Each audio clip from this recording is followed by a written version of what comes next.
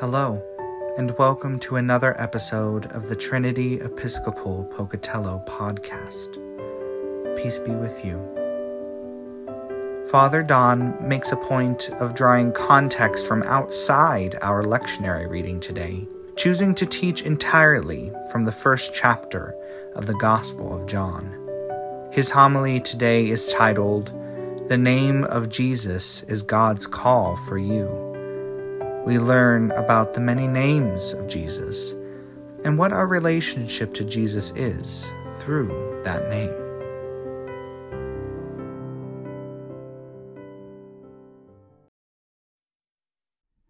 In the name of the Father, Son, and Holy Spirit. Amen. My sermon begins this morning with, as you heard, this morning's gospel lesson started with the next day.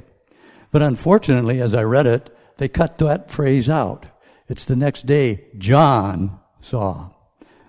And halfway through the reading, you did hear, there is a second the next day. And that made me wonder, and still makes me wonder, what happened before the first next day. What was going on the day before?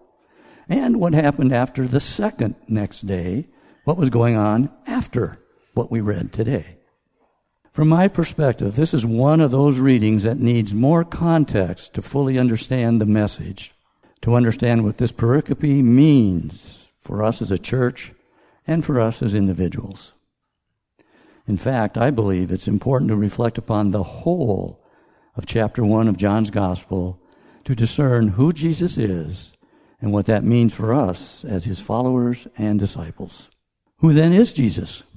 From today's lesson, we heard John testify that he is the Lamb of God who takes away the sin of the world. That he is the one who baptizes with the Holy Spirit. And a second time John says that he is the Lamb of God on the second day. In today's lesson, Jesus is also called Rabbi, which translated means teacher, and he is called the Messiah, which is translated anointed. Before today's verses, in John's first chapter, the first 28 verses, Jesus is identified with God as God's eternal Son in these very familiar words. In the beginning was the Word, and the Word was with God, and the Word was God. And the Word became flesh and lived among us, and we have seen his glory, the glory of a Father's only Son. Also in verse 9 of chapter 1, Jesus is identified as the true light which enlightens everyone. The litany of identities, names, and titles continues even after today's reading and goes through to the end of chapter 1.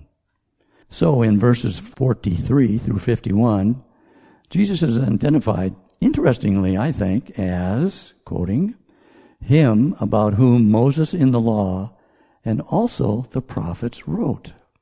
He is further named and identified as Son of Joseph from Nazareth, as Rabbi, again for the second time, as Son of God, as King of Israel, and as Son of Man.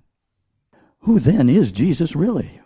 Which identity, which name or title is the best answer to this question? I love here what one commentator said, and quoting that commentator, "Why are there so many names for Jesus? Each disciple sees something different in Jesus and bears witness in his own way. Each disciple came to Jesus with differing expectations and needs. One needed a teacher, another the Messiah, another the fulfillment of Scripture, and each of these needs was met." End quote.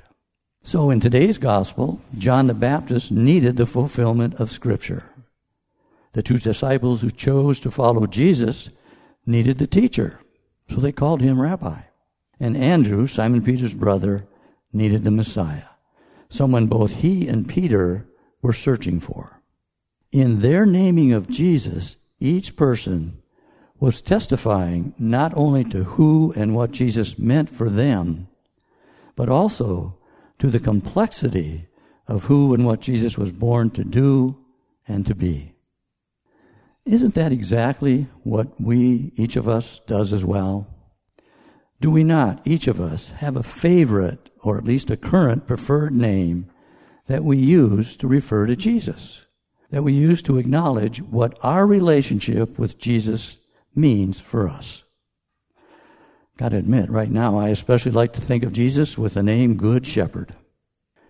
My current need is to be led to green pastures, led to moments of peace, and there to be fed and nurtured by God and Christ's love. My current need is also to be rescued by that same love, rescued from the brambles, bushes, and deep ravines that this wayward sheep tends to stumble into. What about you? Given your current awareness of who you are and what your needs might be, what name for Jesus most resonates with you? How does this name testify to your relationship with Jesus, with God in Christ? In addition to the names, titles, and identities we've already discussed throughout the rest of John's Gospel, and as well as the other Gospels, there are other well-known names and identities. In John's Gospel, these include the bread of life, the true vine, the light of the world, the gate for the sheep, the resurrection and the life, and the often posted, well-known, the way, the truth, and the life. I invite you in the next few moments to reflect upon the names and identities of Jesus that you've heard, and consider which one or ones are most important to you right now, which resonates with your current needs and your relationship with Jesus. I mean, let's take a moment for silent reflection.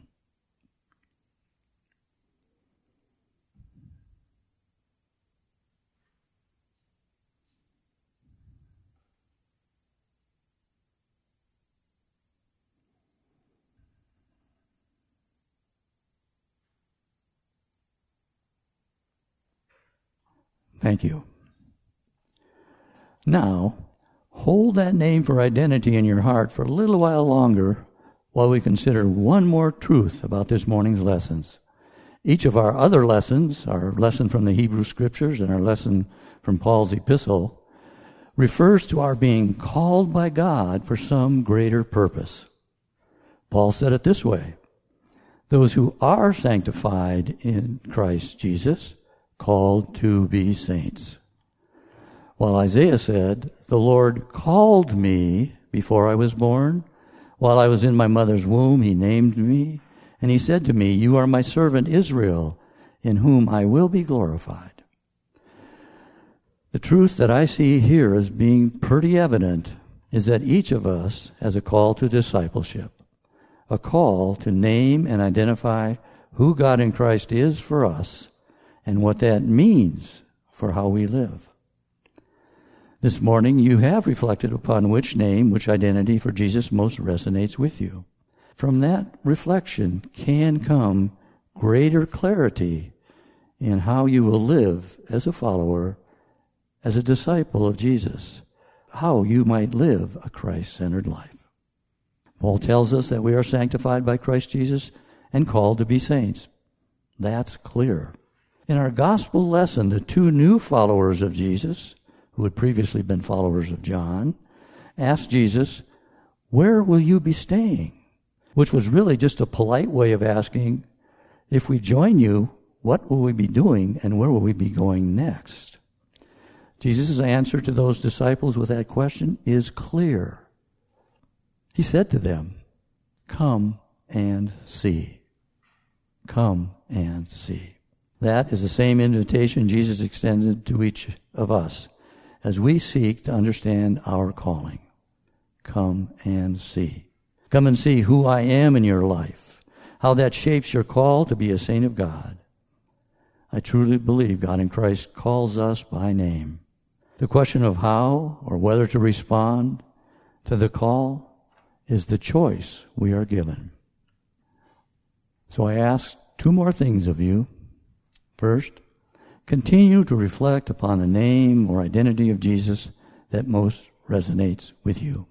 Continue to do so throughout this coming week, this week which leads up to next Sunday's annual meeting. It's my prayer that as you continue to reflect, you will come to a decision about how to live out your call. It might even be something you could do or continue to do for or with others here at Trinity. And secondly, as you come to receive the bread of life and the cup of salvation, open your heart to the name of Jesus, the name above all names, the name that promises you the love, the forgiveness, and the strength that you will need as you go into the world to do the work God in Christ has called you to do. Amen. We hope you found something helpful in today's episode. Please reach out to us if you have questions about our parish or the Episcopal Church. We are online at www.trinitypocatello.org. Our mission is to weave God's unfinished tapestry, and by listening, you are a part of that mission. Thanks be to God. Alleluia, alleluia.